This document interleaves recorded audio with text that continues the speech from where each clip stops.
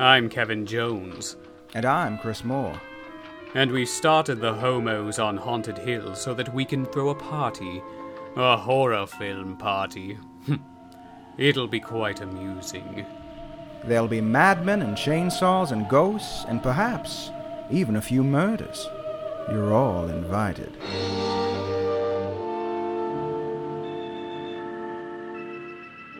I believe it is very Christian to forgive and forget, don't you? I have heard that from some nice waitresses down at that diner down the street. Someone named Spool. Spool. Mrs. Spool. She's a very mysterious character. She seems like a nice lady. Everyone's pretty... They want to give him the benefit of the doubt in this movie, you know? Because he's been through a lot. Yeah. And, but someone doesn't. And that is the big mystery throughout the movie. Who is trying to turn Norman back to the dark side? We don't know. Who would do that? Who would do that? Who would want to harass poor Norman Bates? He's been through enough. This is like the brilliant part of this, though, is that it takes a character who was the villain in the last film and completely turns the story on its head and makes you feel for this serial killer. I mean, it's brilliant. It's the orphan first kill, you know, before orphan first kill. I mean, it takes the villain and turns them into the protagonist in a sense. And you want to believe that this person will succeed. Although I think Norman has kinder plans than our dear Esther, but that's okay. Yeah, I mean, he doesn't really kill until a certain point in this movie. Yeah. So he is on the right road to recovery. I'm not sure why they let him go back to the Bates Hotel, but for some reason... It seems like a bad idea. It seems this like psychiatrist, not a great idea. Dr. Raymond, I question his theories on this. Yeah. I almost get like a Dr. Loomis kind of vibe, which is kind of maybe funny because it's like meta because he was named Loomis and there's everything else. But I don't know. This movie has such a like gothic.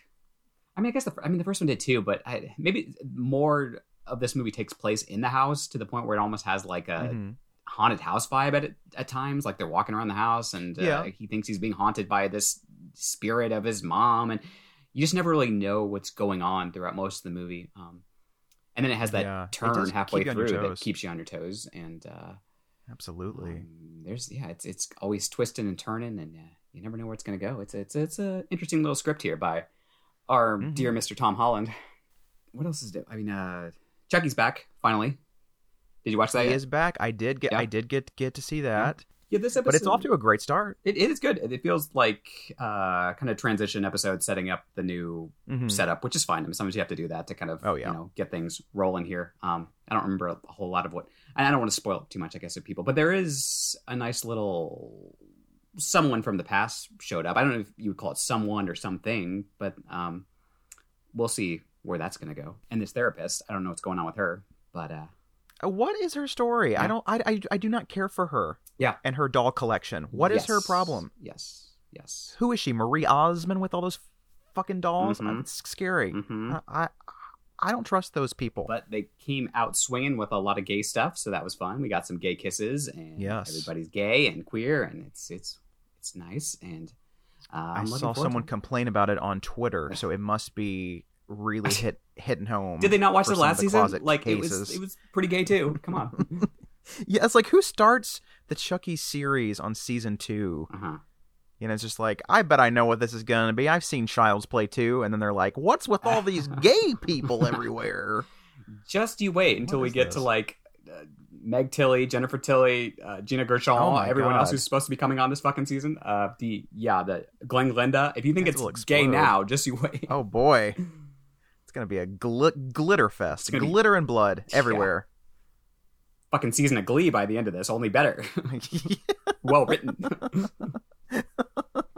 Jane Lynch pops out and she's like, yes, I am a lesbian. I wouldn't be like, surprised. oh my God. It's even gayer than I thought. Hellraiser, I think, I don't know where I stand. I'm still like forming opinions on this. I don't either. I don't know. Like, I thought it was, well shot. Yeah. The parts of it that I could, see. And, cause it's a very, very dark movie. Like, I think they had 3 lights and 2 of them did not work. So I don't know what was going on. It wasn't as bad on my TV, but there were definitely scenes that were darker. But I actually think I like the first half more than the second half. Yeah, that's fair. The build up, I think, is better. Yeah, because I kind of like that it was about like a brother and sister, and they kind of had that like family tie, sort of like Kirsty and her father, and so she's trying to go into hell to get him back. Yeah, like so I liked that. Yeah. I think they could have explored that a bit more. Probably should throw in a spoiler alert too, in case we say anything too big here. But yeah, I mean, sorry. The gangbang scene was the best. No, I agree that the first half was stronger, especially with the characters, and I like the queerness and the fact that there's a queer couple, but then you kind of throw one into a meat grinder and don't see him for a while. So, well, yeah, I did laugh when like it cuts to them in the bed, and they're reading poetry. Yeah, like I don't know any gay people that do. I'm sure there are some. Yeah, I'm sure. Right. But it just seemed a little ridiculous. Couldn't you have at least been reading like Clive Barker or something? Like, come on. This made me laugh. I don't know why.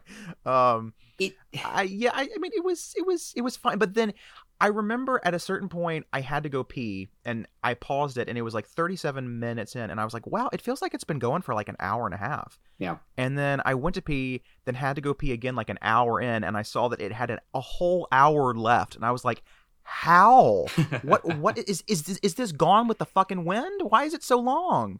It's long. It just kind of stalled for a bit there. I've made my opinion known that I don't think most horror films need to be more than 90 minutes, and this one I do not think really justified it, but it looked nice. It was shot well. It's I don't know, kind of felt like Hellraiser, kind of not. But it's hard with this franchise because every fucking movie feels different. So, the people that are like, it doesn't feel like a Hellraiser movie. I'm like, what's your basis? Like, it doesn't feel like the original movie. Hellraiser. It doesn't feel like the original movie. And it doesn't really feel like the original story, which I get that.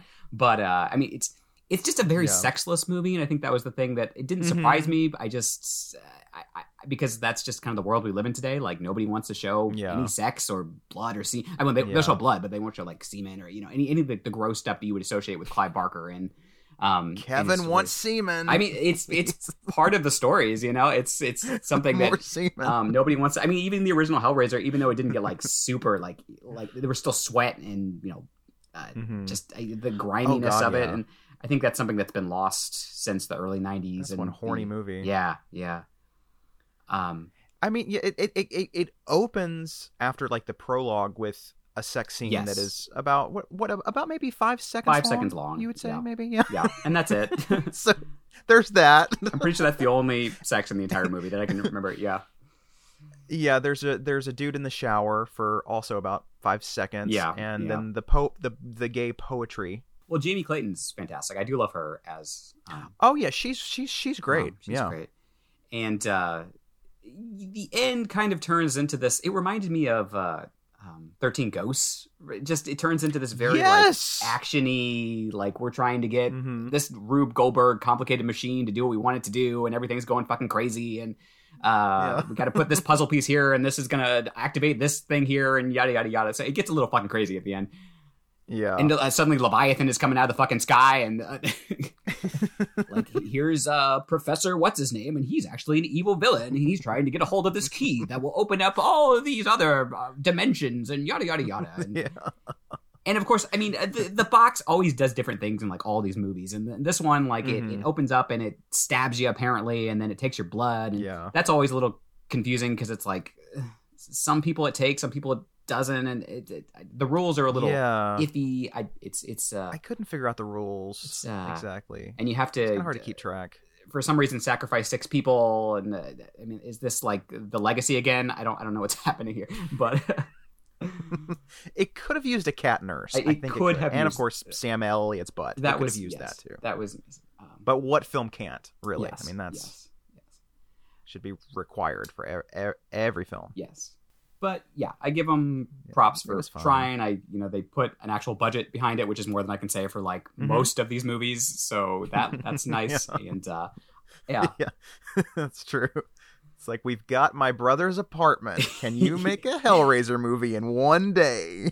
And we we'll try. We have this script that's been sitting in the Universal backlot for like 50 years now. We're going to turn it into something. This was a rejected episode of Columbo. Can you make it Hellraiser? I think we can. Like, yes. I think we can. We will do that. I'll take $5. I'll make it as Hellraiser as possible. I did like that they brought back little pieces of Christopher Young's score from the first two. Mm-hmm. That was nice. You could hear them occasionally. I was like, oh, that's pleasant to hear again. Yes. Thank you for that. It was. Yes. What else? I saw Smile. Did you? How was that? It was all right. It was all right. I figured it was just going to be okay. It's basically what you've been told. It's It Follows meets The Ring. Mm-hmm. I was kind of into it. It's got a really great mood. It's got a lot of dread. It was creepier than I had expected. Yeah. And then, like, at the end of the movie, the last act of this movie is just not very interesting. Okay. And that's the problem. It just kind of lulls and just sort of peters out. It's not really... Did you see Lights Out from 2016? Because I've heard people... It actually feels a lot like that movie. People comparing it to that, so I was curious. And that one was kind of similar. Yeah, very much so. Where I liked the first half of it, and then it was kind of like, okay, it's okay in the second half. Yeah. It's one of those movies where you're like, okay, some good scares, some good little dread parts, but am I going to rewatch it again? Probably not. Probably not. Not really. You know what I will probably rewatch? Bros. I did finally see Bros. Bros. It was great. Wasn't it fun? It was a lot of fun. It was great. Good time. It kind of had that difficult people vibe to it. Not quite as like bitchy, but still bitchy. Yeah. And it was and he walked that really impossible line of there were people on all sides. I mean, I've seen people on social media like attacking this film that have not seen it and being like, "Oh, it's not gay enough, or it's too gay, or it's not diverse enough." And I'm like, he actually does address all these things in the movie. Like every single one of these points is addressed in this script. So I recommend people actually go see it, if for no other reason. They can't do that, Kevin. I know they can't. I know. It's too much work. They'd have to use their brains and critical thinking. God forbid. There is a lot of like see a film for yourself. There's a lot of self-awareness in this movie that like I have not seen in a mainstream movie in a long time because nobody wants to think about things. And I mean, look, at the end of the day, yes, it is still just a rom-com, but like there was a lot of self-aware humor in this, and it felt very fresh to me for the most part, and I liked it a lot. And I don't know, I did too. I want people to go see this movie so before it's gone, and they replace it with Top Gun 17. So I know, and you know they're going to do that. Yeah, you know it's going to happen in like a week. So go check it out while it's in theaters. And I get the people that are like, oh, it's not my kind of queer story, but like if you want to see other kind of queer stories, then you need to support the queer stories that are in theaters. You know, that's how this works. It's genuinely impossible to cover every kind of queer story in one movie. Yeah. In one 2 hour long movie. It's not going to happen. No. Okay, it will never happen as long as we live. It's impossible. No. And they like reference that in this movie. Like there's this whole like panel of different type of queer people, and like there's whole discussion throughout the movie of like, oh, we need to include this, you need to include this, you need to include this, and like it's directly commenting on what's going on, with people talking about this movie.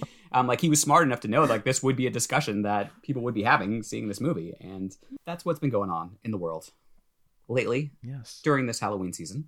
But today we are in the year 1983. We're kind of right in the middle of slasher mania here.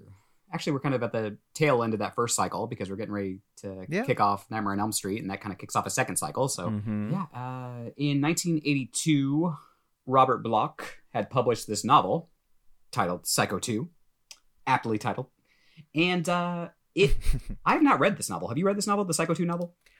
I have heard it's freaking insane. I've heard it's something crazy. About like there's a film being made about Norman Bates, and then he like dies like midway through or something, and then it's like, who's the killer? And it's like this whole weird. It is apparently satirizing like Hollywood slasher films, and Hollywood was not really in love with that idea because they were still making slasher films at the time. Yeah. And so Universal was like, you know what, we're gonna just totally ignore that book and do our own thing. So they hired Australian director Richard Franklin, who was one of Alfred Hitchcock's students. And he had made, what was it, like Patrick and Road Games. Road Games is a weird fucking movie. Road Games, I never know what to think about that movie. It's wild. It's a weird so bizarre. It's a thriller that doesn't quite seem to know it's a thriller. Like by the end of it, I don't know what that movie is. It's interesting. I will give you that. Yeah, it's like Duel meets like just Thelma and Louise. I don't know. It's weird. Yeah, because like, they're just like having on this little trip throughout the movie, but then in the background, it's like there's this psychological thriller going on. I'm like, what's happening? I don't. Anyway. It's an oddball. It's an oddball. But somebody liked it, and they were like, let's hire him to direct this movie. And then they hired our boy Tom Holland, like we said, and Tom Holland would of course go on to do the great Child's Play and Fright Night, and many other films. The Temp, great. Scream for help. Scream for fucking help. Oh my god! If you haven't seen Scream for Help, folks, go watch Scream for Help. It's so good. It's so crazy. Even though he disowns that movie, but go watch it anyway. He does, yeah. What does he know? He just wrote it. Yeah. It's fine. He got his big break writing The Initiation of Sarah, which I forgot he wrote that movie in another goodie. 78. And then he wrote The Beast Within, and then Class of 1984. And what else? Hilton A. Green, who was the original assistant director of Psycho, was contacted, and he produced the movie. So they're bringing back some of the people, the old gang here. And keep in mind, folks, it had been like 20 years. This was like the original Halloween H2O setup here. And they called Patricia Hitchcock just to kind of make sure she was Hitchcock's daughter, to make sure she was okay with it. And she was like, sure, give me the money. Probably, I assume. Yeah, I seem to remember an interview with her around the time of the remake, and she said the same thing. So I don't think we can trust Pat here. I don't think we can. She's like, I think my father would think it's a great idea that people want to remake his films. It's wonderful. Yeah. You're like, really, Pat? Really? Yeah. I have a feeling Alfred Hitchcock. I don't know who fucking knows about Alfred Hitchcock. He's a weird dude. Who knows what he would have supported and not supported? I don't know. He's an enigma. He is an enigma, wrapped in a riddle, surrounded by mystery. I think he would have liked this though. I just do have a feeling he might have liked it. I don't know. I don't know if he would have cared for Vera Miles' death, but maybe some of the other stuff. I don't know. I mean, I like to think like Brian De Palma, like his movies are like what Hitchcock would have done if he had lived longer. Like they would have been a little more explicit and actually shown some of the nastier stuff. Maybe. I don't know. Maybe. I don't know. Who knows? I don't know. Hitchcock was more about suggestion and rather than show, or what? Yeah, show rather than tell rather than show. I don't know. Suggestion. One of those. Yes. Suggestion. He was a very suggestive man. Yes. This was originally going to be made for TV, but somehow they got it off the ground and into a theater near you. Originally, Anthony Perkins turned down the role, and Christopher Walken was, I guess, in the running to play the role. God, which would have been interesting. Wasn't he a little young for the part? He would have been pretty young. Although it would be fascinating to see. Oh God, yes. Mary, someone is trying to kill me. I would see that movie. It's not too late. Let's remake Psycho 2. We've already remade the first one. Let's just remake Psycho 2 and just put Christopher Walken in there for no reason. Yes. I'm actually kind of surprised they haven't done I mean, they did Bates Motel, but they haven't done much with Psycho recently in terms of like trying to revitalize the property. It's only a matter of time, I feel like. I think, with Bates Motel, I remember they changed the shower scene. Mm-hmm. They had Norman not in full mother drag. Yeah. Because they thought it would be offensive. So maybe they're just like, why bother? Because we're just going to get like raked through the coals if we keep that same thing. I would like to see a version where he's like lusting after a dude and that's what's driving his impulses, because I think that is what a lot of people sort of interpret with Anthony Perkins in this role of like, oh, he's repressing his sexuality, and it would be nice to see something a little more overt with that. I mean, it's still repressed sexuality in the movie, but like it would be interesting to see it, I guess, kind of from a queer perspective, maybe. I don't know. But then you have to remember they'd be making a gay villain. Well, that's and you can't do that. That's true. We can't do that do anymore. We are all good people. Yeah. Every last one of us. Yeah. We've never done a bad thing. This is true. We're squeaky clean. This is true. Maybe a little less nutty than Dahmer. Yeah, and okay, what else here? We got Vera Miles, of course, back, the great Vera Miles. And John Gavin was unavailable because, get this, he was appointed as a ambassador to Mexico by President Ronald Reagan. Yeah, he had time to make the movie Jennifer, but not Psycho 2. Mm-hmm. Well, yes. Jennifer was a bigger priority, I think, with the snakes. Priorities, Gavin. Priorities. The snakes. Originally, they wanted Jamie Lee Curtis to play Mary Loomis, which also would have been interesting. Absolutely. But she had some sort of scheduling conflict, and I guess she didn't want to, again, be typecast in the horror genre too much because she did Trading Places this year, so that was kind of her. That's right. She went legit, right? I did hear something about how she actually asked her mother if she should do it, and she said that Hitch wouldn't approve of a sequel.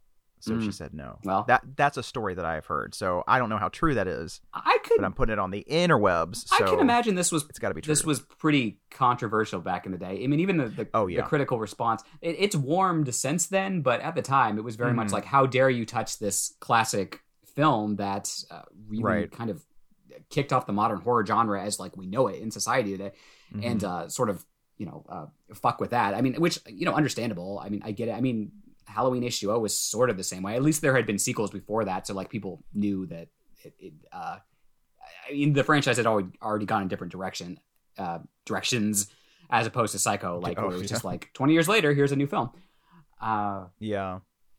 But I think it's hopefully lulled some people when they saw that like Anthony Perkins was coming back, and we had some of the producers from the original film, and we got the set from the original film. At least we rebuilt some of it, but it was still sitting there over the Universal backlot, I think. And I don't remember when they tore that down eventually, but it was sad. I'm trying to remember because I know Psycho 4 was shot at Universal Studios Orlando, and they had the house up there for years until probably like the early 2000s. I think they finally demolished it. But then I think it's still there on the backlot in California. Is it? I think it's still on the tour. I think so. But I'm not sure if it, because why would they? I'm trying to remember why they would shoot Psycho 4 in Florida if this was still up in California. Like, was there like a tax break or something? I don't know. Possible. But yeah, they brought Meg Tilly in, of course, the great Meg Tilly, and a wise choice.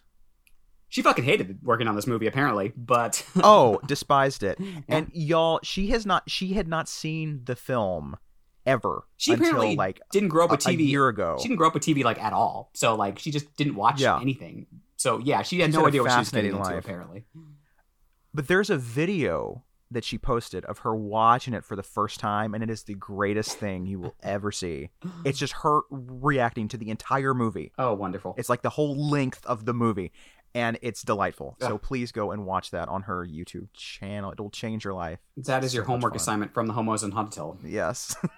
Go watch Meg Tilly react to her own movie that she had never seen because she doesn't like horror movies. She's one of those like Jamie Lee where she doesn't go see these. She didn't like it, and she didn't like being on set. I mean, and apparently neither did Anthony Perkins. Was an asshole. Anthony Perkins, apparently tried to get her fired. Yeah. I don't know why there was so much bad blood going on here, but they did not get along at all. The story I've heard, I think from her, is that she didn't really like bow down to him that much, and she had never seen the original because, like you said, she didn't. She just wasn't raised that way. Yeah, and so he felt like she was disrespecting him and the legacy, and then also others have commented that when they started to watch dailies from the first few days, he was a little stiff. And so he was getting lots of notes, but she was getting a lot of praise. Okay. And I think maybe it was that feeling of like, is this young whippersnapper here going to usurp me in my own film? Sure. I think there was a bit of that. So, yes. Well, that makes sense. It's kind of unfortunate. I can understand him having some ownership of this, and it had affected his life quite a bit. Oh yeah, because up until he did Psycho, he was this kind of Johnny Go happy kid. I mean, he'd been cast in all these kind of happier roles, but once he did Psycho, that's all anyone could ever really see him as, and so it really affected his career in a pretty monumental way. So I can understand him having like very mixed feelings about doing something like this, and then when he finally did do it, having wanting to have more control over how he was portrayed. There was some the documentary addresses this. There was some I think it was a People magazine article or some magazine article that came out at the time. And it was just like really demeaning him in a sense. And why would you go back to this role and this like sissy kind of very kind of almost homophobic, even though like he wasn't out at the time, but like just the way it was written. So yeah, I can understand. Anyway, I can understand him having, it doesn't mean he needed to be like a total dick to Meg Tilly, but no.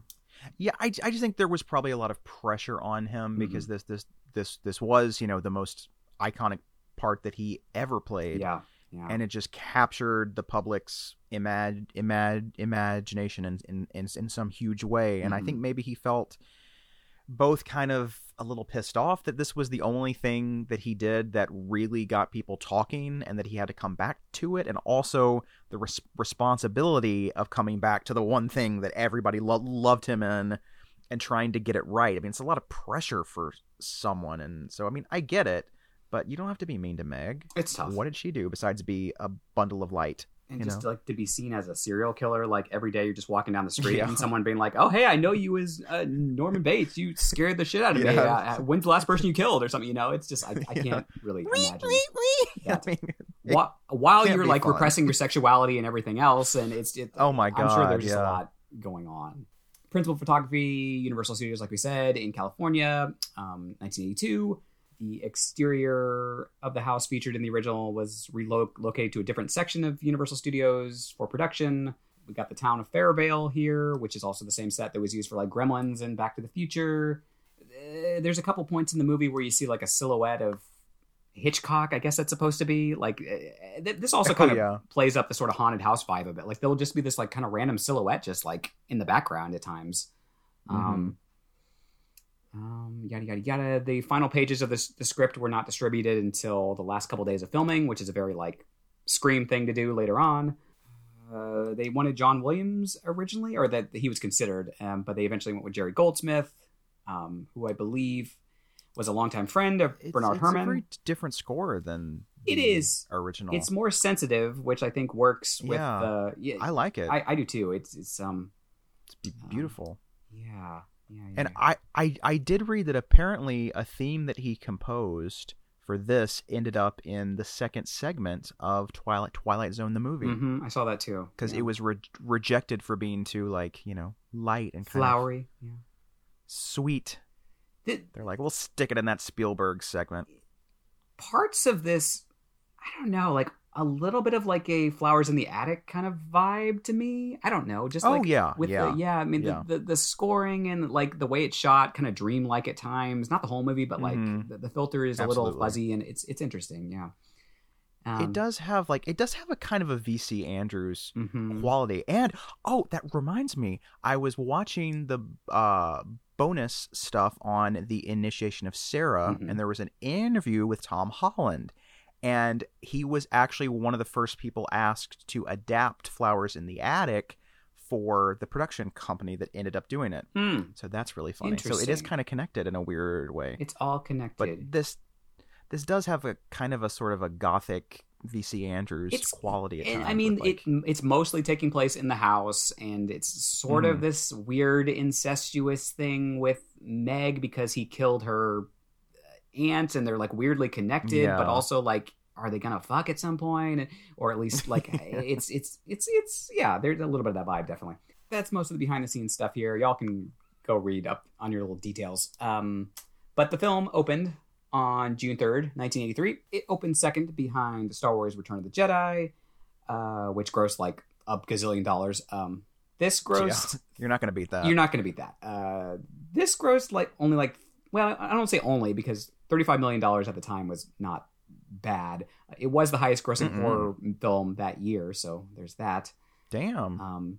The other two behind it were Twilight Zone and Cujo. Although, do you know what the second and third highest grossing films that year were?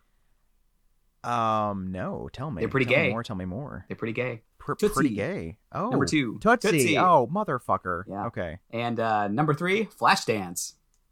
Oh, which also, funnily enough, Meg Tilly was up for that part, but I think a boyfriend talked her out of like going to the last audition or some shit. Isn't that weird? It's all connected with Meg. She all was connected. A little bit of an it girl here for a couple years here. She was in quite a few little films in like a 5-year period, and then she kind of dropped off a little bit. But yeah, I mean, I love Jennifer Beals. Don't get me wrong, but if Meg had done the part, they wouldn't have had to have a dance double because she was actually a dancer. So that would have been cool. But that would have been cool. What are you gonna do? Like I said, the critical reception here was mixed. I have a feeling it was just a lot of people being like, "What are you doing making a follow-up to Psycho here? This is crazy." Yeah, who do you think you are? How dare you touch this wonderful piece of art? Because people would never be like that today, right? Anytime someone's like, "We're making a sequel or requel or remake," you know. I mean, people freak out when they reboot a franchise that has mostly sucky sequels. They're like, "Don't tarnish the legacy." What legacy? Right. These movies all sucked. Who cares? There was one good movie. There was one. Yeah. Come on. Calm down. Another Children of the Corn, but how so dare they? They will never touch the original. Oh, wow. I think it's possible. I don't know. I mean, I think we could try. We could actually put a little bit of a budget and see what happens. Now, if they try to remake part 3, I'd be like, yeah, that's a fool's errand there. You're not going to get any better than that one. Perfect that movie. Is perfect film. So, step back, Buster. What did our dear Roger Ebert say about this movie? He said, while the film sustained the suspenseful atmosphere of the original, and is better than an average slasher film, it is too heavy on the plot, whatever that means, and too willing to cheat about its plot to be successful. Too willing to cheat about its plot to be successful. So, okay, well. All right, okay, Raj. I think it makes perfect sense, but you do you, boo. It's like, I don't know. I mean, the ending is a little, like, horror movie twist, but like it's a horror movie, so I don't know what you expect here, you know. It's and like throughout the whole film there's a person calling him saying like, "I'm your real mother." So it's not like it's like, wait, who's this lady? Why is she saying these things? It's like, oh, she's the one that did it the whole time. It doesn't come out of nowhere. I mean, when it happens, it's a little out of nowhere. It's just like, okay, why is she showing up at the house? And it's not like a big moment, but like I don't know, we'll get to it when we get to it. But like many of the retrospective reviews have been much more positive. Empire Magazine has said it is a smart, darkly comic thriller. I don't think it's that funny, but okay. Kevin, it's a hoot. It's so funny. With some imaginative twists. And they say the wittiest thing about it is that the entire world wants Norman to be mad, and normality can only be restored if he's got a mummified mother in the window and is ready to kill again. It's true, man. It's true. That's his version of normal. But most of the world actually seems to want him to be okay. I mean, everyone in this town is like fairly supportive of him, actually. So yeah, like most of the people that work at the diner are like, yeah, we can work together. You know, just make sure you get me my fries on time, and we're good to go, Norm. The sheriff seems to mostly support him, and the therapist like wants him to succeed. Mm-hmm. So like he's got a decent support system, but it just shows like all it takes is that like one thing to like break you when you're like again it's a little Halloween H2O in that sense. It's like she has her life together and she's kind of rebuilt it, and she wasn't a serial killer like Norman was, but she has that we just know of. Wait until Halloween 6-0 and we'll see a new side to Laurie. We'll get there. Straight jacket up in here. Yeah. She snapped from the trauma. Mm-hmm. Oh, God. I would watch Straight Jacket starring Jamie Lee Curtis. Oh, that sounds like a great idea. My God. Oh, they should do that. Mm-hmm. Jamie Lee is Joan Crawford in Straight Jacket. Mm-hmm. Oh, my God. Jason Blum, get on that, you fucker. Come on. Who do we have to call? I know. The William Castle estate? I will do it. Give me a number. That sounds fantastic. Speed dial right now. It's a good idea. Thank you. I have 1 or 2 every 50 years. It's fine.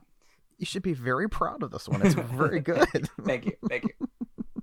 I mean, I think I initially suggested Toni Collette, but I don't. You did. You did. Listen, I'm not picky. Both fantastic. Anyway, things are happening in this movie. So tell us.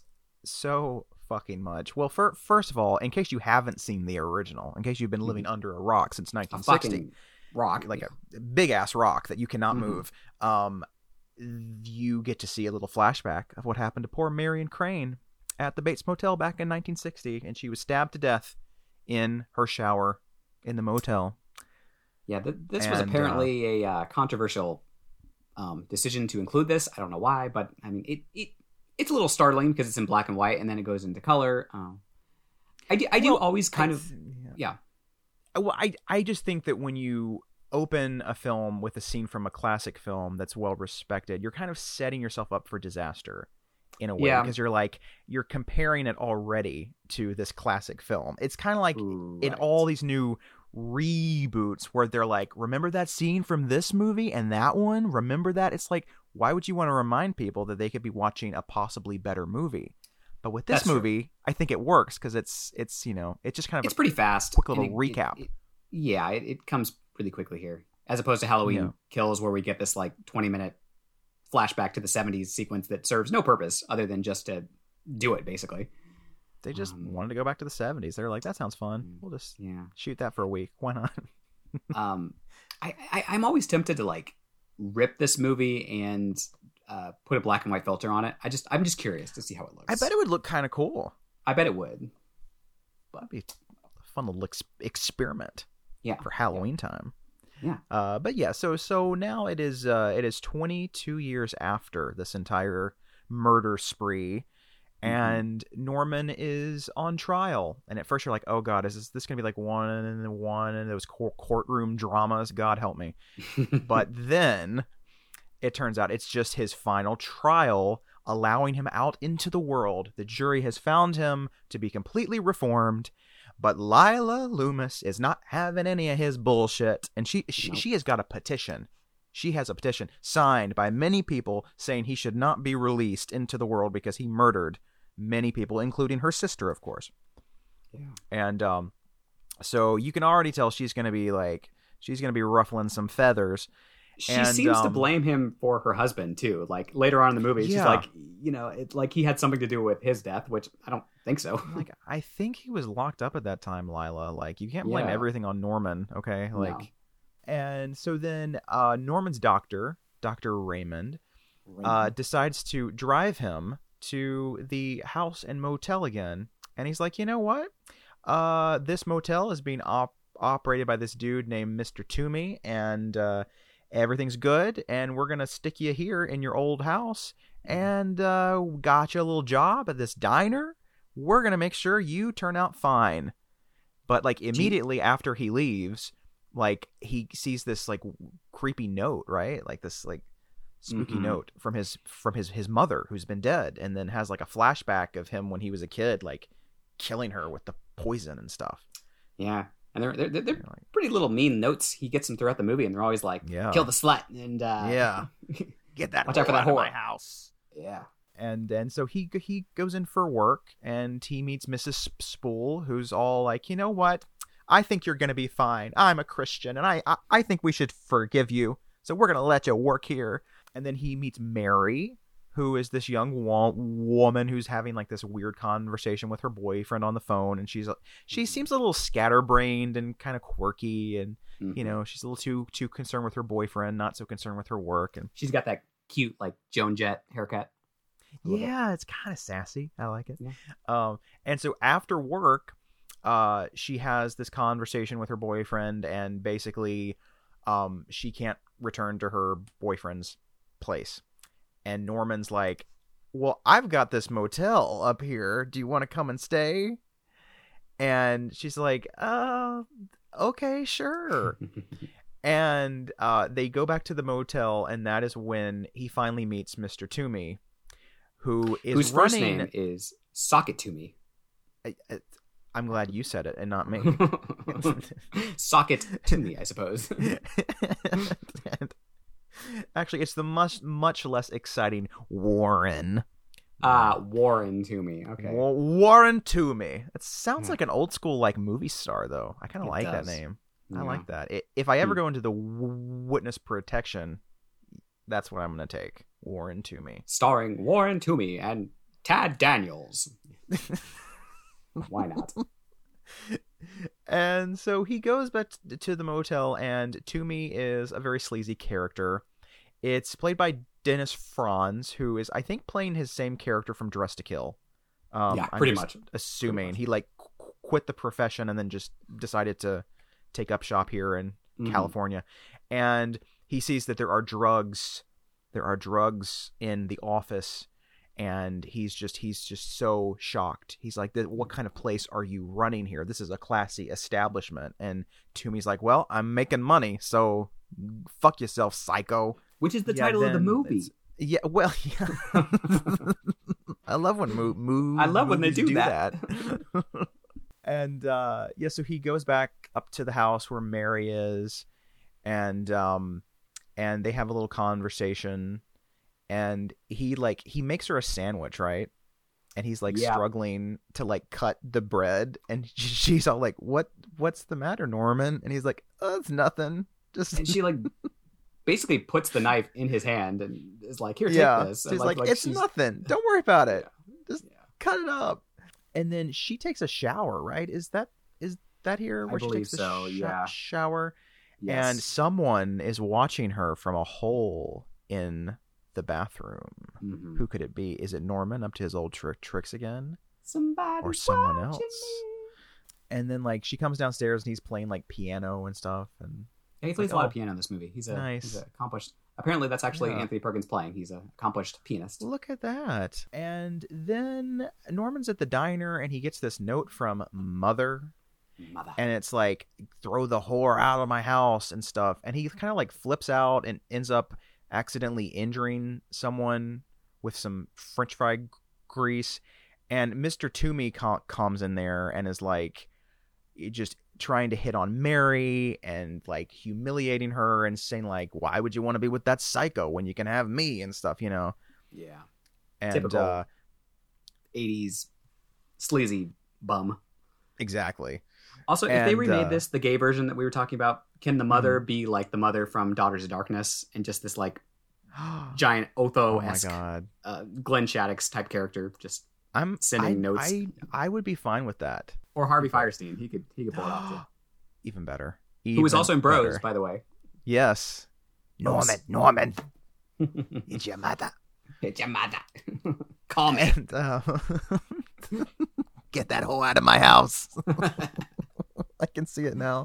So good. Actually, if they ever remake Black Christmas, I want him to do the phone call voice. That'd be great. You pretty pink pussy. Let me lick it. Lick it. Be great. Oh, be great. I have ideas. Norman comes out and like tries to protect Mary and stuff, and he accidentally breaks this pie, and there's like a big knife in the middle of it, and he looks down and he's like, I could kill him. I could pick it up and stab him. And Toomey's all like, yeah, go ahead, psycho, pick it up, come on. And then he doesn't, and he's like, you're a chicken shit too. You're a freaking a psycho and a chicken. And then later that night, though, someone dressed all in black, a lot like Mother used to, kills Mr. Toomey in the office. It's crazy. And these kill sequences are not too crazy until you get to one later on, when it just goes like fucking nutty. This first one is pretty much like the same as the Martin Balsam one in the first one. They just they come in, stab him across the face. We don't really see any more than we did in the original. And you're like, okay, they're going to keep it classy. All right, cool. But oh no, it escalates to quite a fever pitch. Yeah. Just you wait. So Norman is trying to like fix up the motel, you know, and he starts hearing all these voices in the house. And then at one point he goes into his mother's bedroom, and it's been rearranged to exactly the way that it was before he was institutionalized. And he's like, what the hell is this? Yeah. And then there's this sound that like brings him up to the attic to investigate, and he gets locked in. And while he's locked in, there are these two teenagers that just randomly pop in and decide to have sex and smoke pot in the basement. They just sneak into the basement. I feel like this is only here because they were like, oh, we need to make it kind of more slasher adjacent. So let's throw in some teenagers that he'll kill off, and it'll be like Friday the 13th and yada, yada, yada. Pretty much. And it is like Friday the 13th with this reveal, too, which we'll get to. These two kids really don't have much going on. No, and you never see the girl again. I mean, I guess she runs to the police, so there's that. But yeah. So there's smoking pot in there, and all of a sudden Mother appears, and they try to sneak back out of the window, and she kills the guy, and the girl gets away. Mary comes back home and is like, Norman, where are you? And she finds him in the attic, and he's like, I got locked in here. And then he's like, I've got to show you Mother's bedroom. And then they go in there, and it's like it was yesterday. And then all of a sudden the sheriff arrives and is all like, we heard from this girl that her boyfriend was killed by some woman in your basement. And Mary's all like, well, actually, we were out together at that time, so that is impossible. He could not have done that. And Norman is all like, I think I might have killed him. Like, this might be happening again. Like, it's possible that, like, I could just have snapped, because when I used to kill, I didn't remember it. So it's very possible I could have just not remembered this too. Uh-oh. Because then Mary tells him that when she found him, the door was unlocked to the attic. So she's like, how is that possible? What's going on here? Yeah. And then that night, Mary sneaks down to the office in the motel, and she's grabbed by some strange woman. And you go, oh no, she's going to get killed. And then it turns out it's Lila. And she's like, oh, Mom. And you're like, Mom? What? Mom? What Twist. The hell? It's unbelievable. And so we learn that these two have been plotting. They have been writing the notes and making the creepy phone calls and even dressing up like his mother and like luring him up to the attic and shit. Like, they have planned this whole thing. And Mary's all like, you know what? Why are we doing this? Norman's a good dude. He's just trying really hard to get back to normal. And what we're doing is not fair. And she's like, I'm going to go. Norman needs me. And Lila's all like, Norman needs you? A psychopath needs you? And it's meanwhile, she's just like smoking a cigarette the whole time. And like, yeah, it's great. Like, she's like, everything's going according to our plan. She's so mean in this. She's just a mean woman. Mean. Like, I get it to a degree, like, but it's a bit much. And like, has probably never really even raised her daughter, like, because she's been so focused on this like one thing, and like it's I think Mary has seen how crazy this woman can be, so I think she is able to accept that maybe Norman is more of a normal guy at this point, because her mom is just kind of nuts at this point. So yeah, maybe. I mean, who would you believe at this point? I mean, who knows? Lila's a little crazy. Have you got to the blood in the toilet? That's coming up, isn't it? That is, I think that's here. All of a sudden, Norman just goes to the bathroom, flushes the toilet, and then blood flies out from the sink. I don't know how this is happening. I'm like, is this a dream sequence? I don't know. Yes. And Mary comes in and she's all like, oh God, what's happening? And then she pulls out these big bloody towels and like throws them on the floor. And she's like, how did I get it in there? And he's like, obviously from when I killed that kid, I just probably stuck it in there. And she's like, you didn't kill anybody, Norman. You didn't kill anybody. Oh, Norman. You're such a card, Norman. Such a card. And at some point, like, they hear a weird noise, and Mary has this gun. And she goes to investigate, and she notices this like this creepy like reflection in the mirror, and she's like, there's a hole in the wall. And so she goes into the room next door and tries to see like who was in there, and she sees this eye, and she freaks out. And Norman finds her with the gun, and he's all like, is that because of me? And she's like, no, of course not. I just have it for protection. I just have a gun. Like, everyone has a gun. I just sleep with the door jammed with a chair so you can't get in. And then like he really feels like he's just losing his sanity completely. And there's a scene where they're scared that there's someone in the house, so they sleep in the same room. And Mary wakes up to Norman standing over her with a big knife, and she's like, "What are you doing, Norman?" She kind of talks him down, and then it's this beautiful scene where he's so scared that he's losing it again, and he doesn't want to go back to the asylum. And to Anthony Perkins' credit, this is apparently a scene that he wanted in the movie. That was not originally in the movie, so it's good. It was a smart choice, yeah. And then she just kind of cradles him and is all like, "Think about the good times with your mom," and he's like, "I can't remember them. Like they took them away at the institution, and all I remember is the toasted cheese sandwiches that she would make me when I was sick." Like, oh, Norman, it's just so sad. So sad. It's so sad.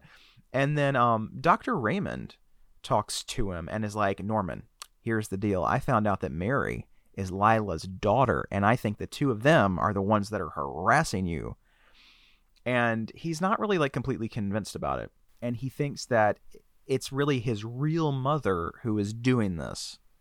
And they're like, "There's no record of you being adopted, so that's probably just someone trying to pull one over on you." They dig up the body of his mother, and she's still there, and they try to convince him of that. And this, like we said, this psychiatrist is pretty hands-on. He's he has like no other patients, like basically, apparently. Clearly, like I feel bad for his other patients if he does have them, because he's giving all of his time to Norman, and Norman sort of talks to Mary about the whole thing, and Mary is like, "Yeah, we were plotting against you, but like I'm not going to do that anymore. This is all my mom. She's like lost it." And there's a whole scene where like she goes to meet her at this hotel, and they have this big fight, and she like threatens her, and this, I'm going to say he's gay. There's a gay bellboy that's like listening in, and he's like, "Ooh, drama, like this cat fight." And so that will come into play later. Yeah, the Vera is like trying to basically keep Mary in harm's way. Like, she doesn't really seem to care that much. I mean, about her daughter, at least not enough to like stop her from being in danger. She's trying to get him to go crazy and kill again, and she's like, "We're so close. We just need one more thing to push him over the edge. Stay with him and drive him crazy." Like she's not even thinking like, "Okay, what if we do push him over the edge and he kills my daughter?" You know, like wouldn't that be kind of a bad thing to happen? Exactly. But she's like, "No, she's just such a nutter. She's just terrible." But Lila ain't gonna stop, because she decides to go over there. Because if her daughter's not going to do it, she is, damn it. So she goes into the cellar, where she has hidden a whole mother costume with a wig and knife under this little stone. I don't know why this scene kind of makes me laugh. Just not even when she's like in the cellar, when she's like walking outside the house and like kind of ducking behind bushes and like just kind of creeping up to the house. I don't know why, it just like makes me laugh. And it's like the music too is all like doodle-doo, doodle-doo. Something's gonna happen. What's happening? She's so sneaky, this Lila. And Dr. Raymond is spying on her because he knows what's gonna happen. And so she goes into the cellar and opens up her mother stone and gets all the stuff out.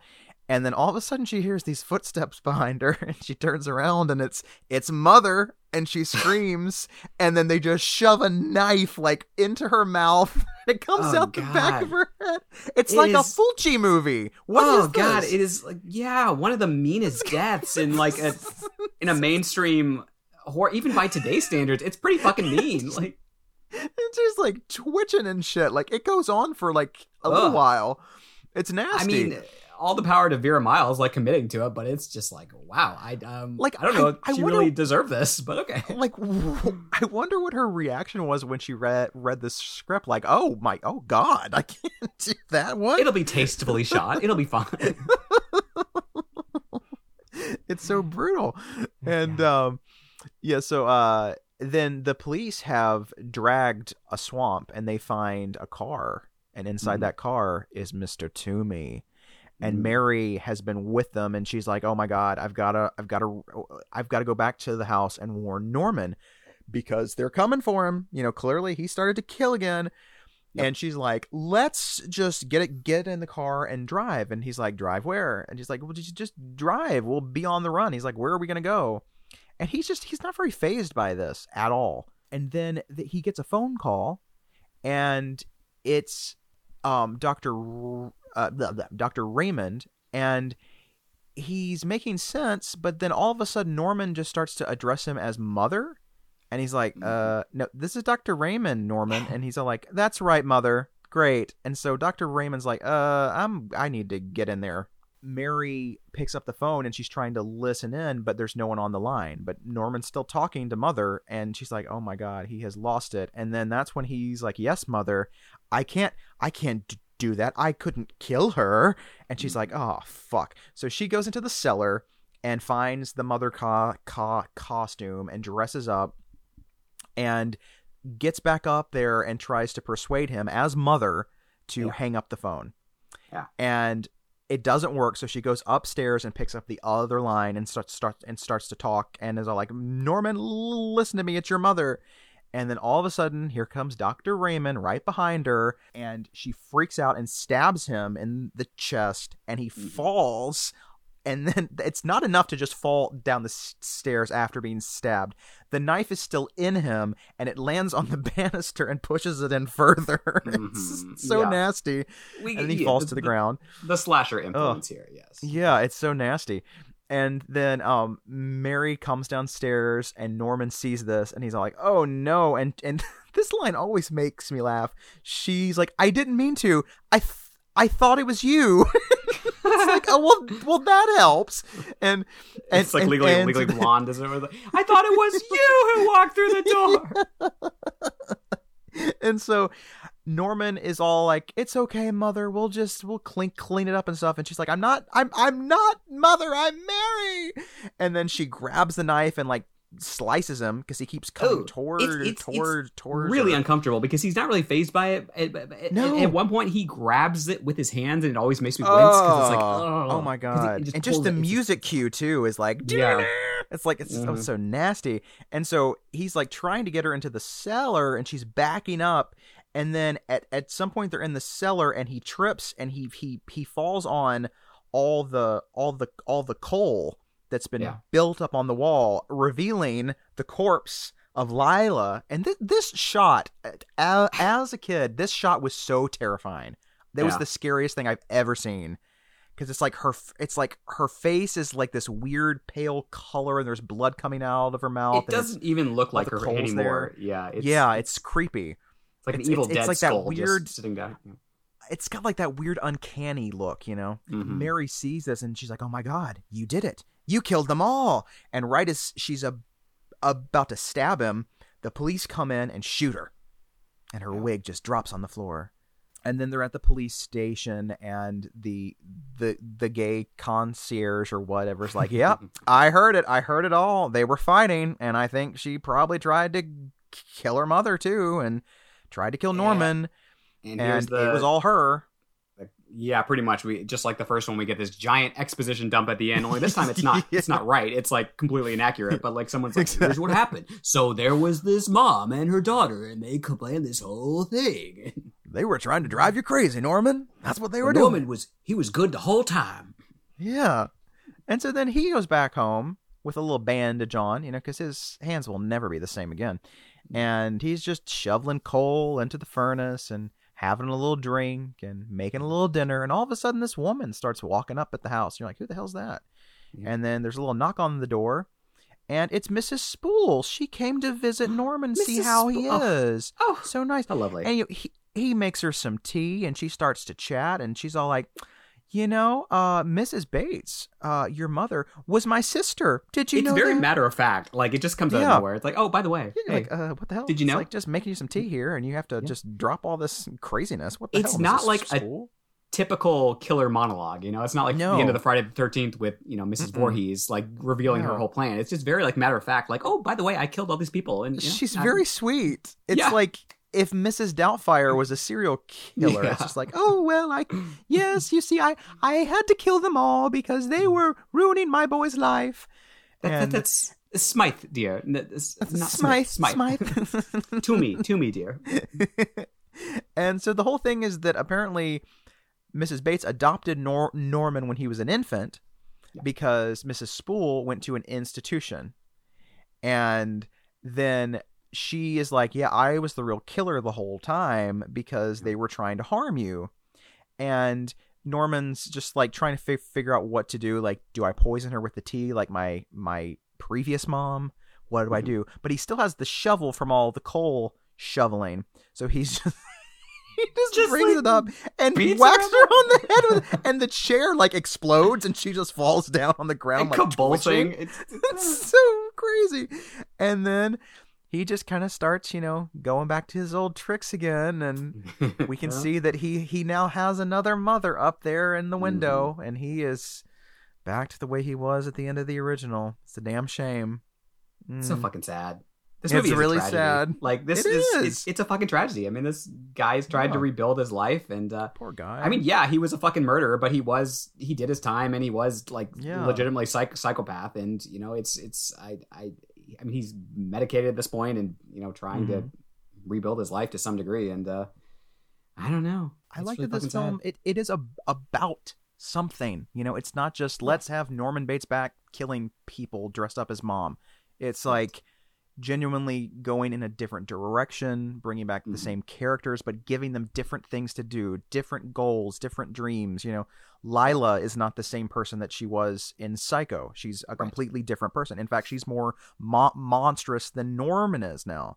And they have so much fun with subverting the original and trying to do something different. And I think that's why it succeeds, is because it's not just a carbon copy. I agree. And you get some of that sins of the parent stuff that like Wes Craven loved too. It's all of this has pretty much happened because Norman's mother was essentially terrible to him and like drove him nuts. And everyone is sort of dealing with the fallout of that. And Lila, to a degree, her sister, she made the bad decision in the first movie too of stealing the money. And so everyone sort of has these family ties that are really fringed, and when they try to get like sort of revenge, it always backfires, and it's just everything is it's sad. I mean, it is. It's a fucking tragedy. While still being like so fun much fun. But yeah, I know it's a fun tragedy. It's a fun movie. Like it's yeah. I think more people should watch this when they're making a tragic horror film, to know how to have your tragedy, but still have some fun, Yeah. It's a nice balance. Have your tragedy, but eat it too. Yeah, eat your tragedy. It's a very good sequel. I put it up there with like one of the best. Nightmare on Elm Street 3 and Child's Play 2 and Scream 2. It's up there with these. It is not often, I think, ranked up there, but it should be because it's I think over the past decade or so, I think there's been a little bit more of a reassessment. It's come around, yeah. Yes, but if you don't like the twist at the end, which I don't love the twist, it is negated in part 3 anyway. So yeah, I mean, so it doesn't really matter. What I love is that there's a Psycho movie for everyone. If you didn't like the twist, well, you got part 3. If you didn't like any of the sequels, you've got part 4 that pretends like nothing happened between Psycho 1 and 4. So part 4 is so weird. It's definitely my least favorite, but it's there. It exists. I enjoy them all, and that is something I can't say about most franchises. So yeah, got to give them some props for that. Oh, Norman, you are mad as a hatter. Oh, he really is, isn't he? But I love that he's very self-aware about it. Oh yeah. He's like, I'm pretty crazy. And we're like, yeah, you really are, Norman. But you're really working on it. You are going through some self-improvement. And I think more people could benefit from an attitude like Norman has in this movie. Yeah. There's some like kind of metaphors to like mental health treatment here too, where like he is clearly begging for help at times, and most people are just kind of ignoring him. Even the psychiatrist is like, oh, he's fine, like I'll check in on him, but he seems like he's fine. And it's like this guy needs help, like a lot of help, clearly. especially these days, it's so hard to get it. There's so many people out there struggling. This isn't going to turn into like a very special episode of Homos on Haunted Hill. Today. Did you know that 1 in 50 people are struggling with mental health in this country? But it's true, of an angel. Put the knife down, Norman. But it's true though. There's so many people that are struggling with it because we don't prioritize it in this country. And I think if we did, we'd be a much happier country. And most people. Well, not most people, but a lot of people aren't paid a living wage. So, and then they wonder, like, oh, why am I depressed? Well, maybe because I can't afford to like put food on my fucking table, or it's like go to do things. But I don't know. Do I eat or go to therapy? It's like, what do you do? Right. Yeah, make your choice. Great film. Go check it out if you haven't seen it, or it's been a while. It's a good Halloween season 1 because it's got that great kind of creepy gothic. Maybe haunted house vibe, but also like whodunit, and there's just a lot going on. It's one of those movies. So much. A lot of moving parts. Do you have an overlooked gem this week? I do, and I'm so excited to share it with you and our loyal listeners. It with our studio audience. Studio audience. Are you Australian now? What is this? Yes. My studio. So this movie is called Cameron's Closet. Cameron's Closet. Okay. This is a film that I had not seen until last week, but it's on Amazon Prime, and I had been told not to watch this. I was told it's a dud, it's stupid, it's dumb, and I'm so glad I didn't listen to any of you fuckers, because this movie, it is stupid and it is dumb, but I had a great time. Okay, a great time. And it is related because the film opens with Tab Hunter, who used to date Anthony Perkins back in the day. That's true. And another wonderfully closeted Hollywood homosexual. Oh, we love him. They go to the pansy parties. Yes, the pansy parties for the Hollywood homosexuals.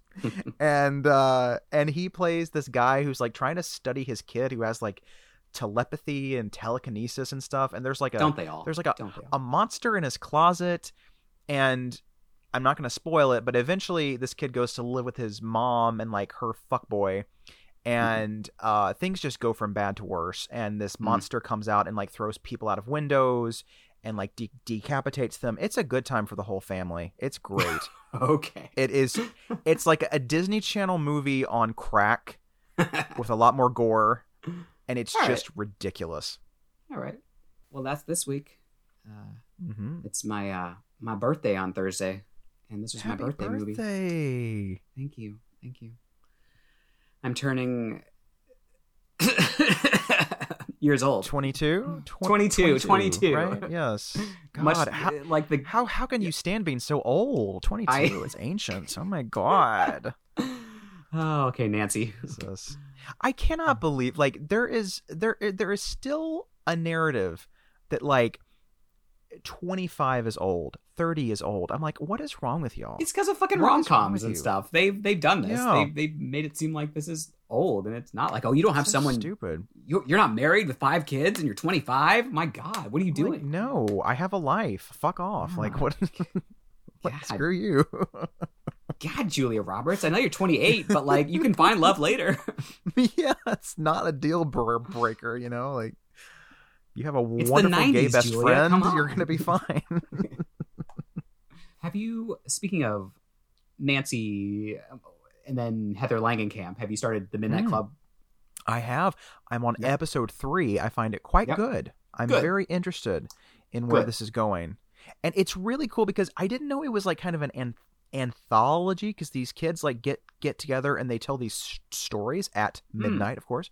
And it shows the stories that they're talking about, and all the actors in the regular show play all the characters in these little segments, including Heather Langenkamp. She so far has played like 3 or 4 different characters. It's really cool. Delicious. It's very interesting. Yeah. Kind of Are You Afraid of the Dark-esque, except they have the same actors playing the.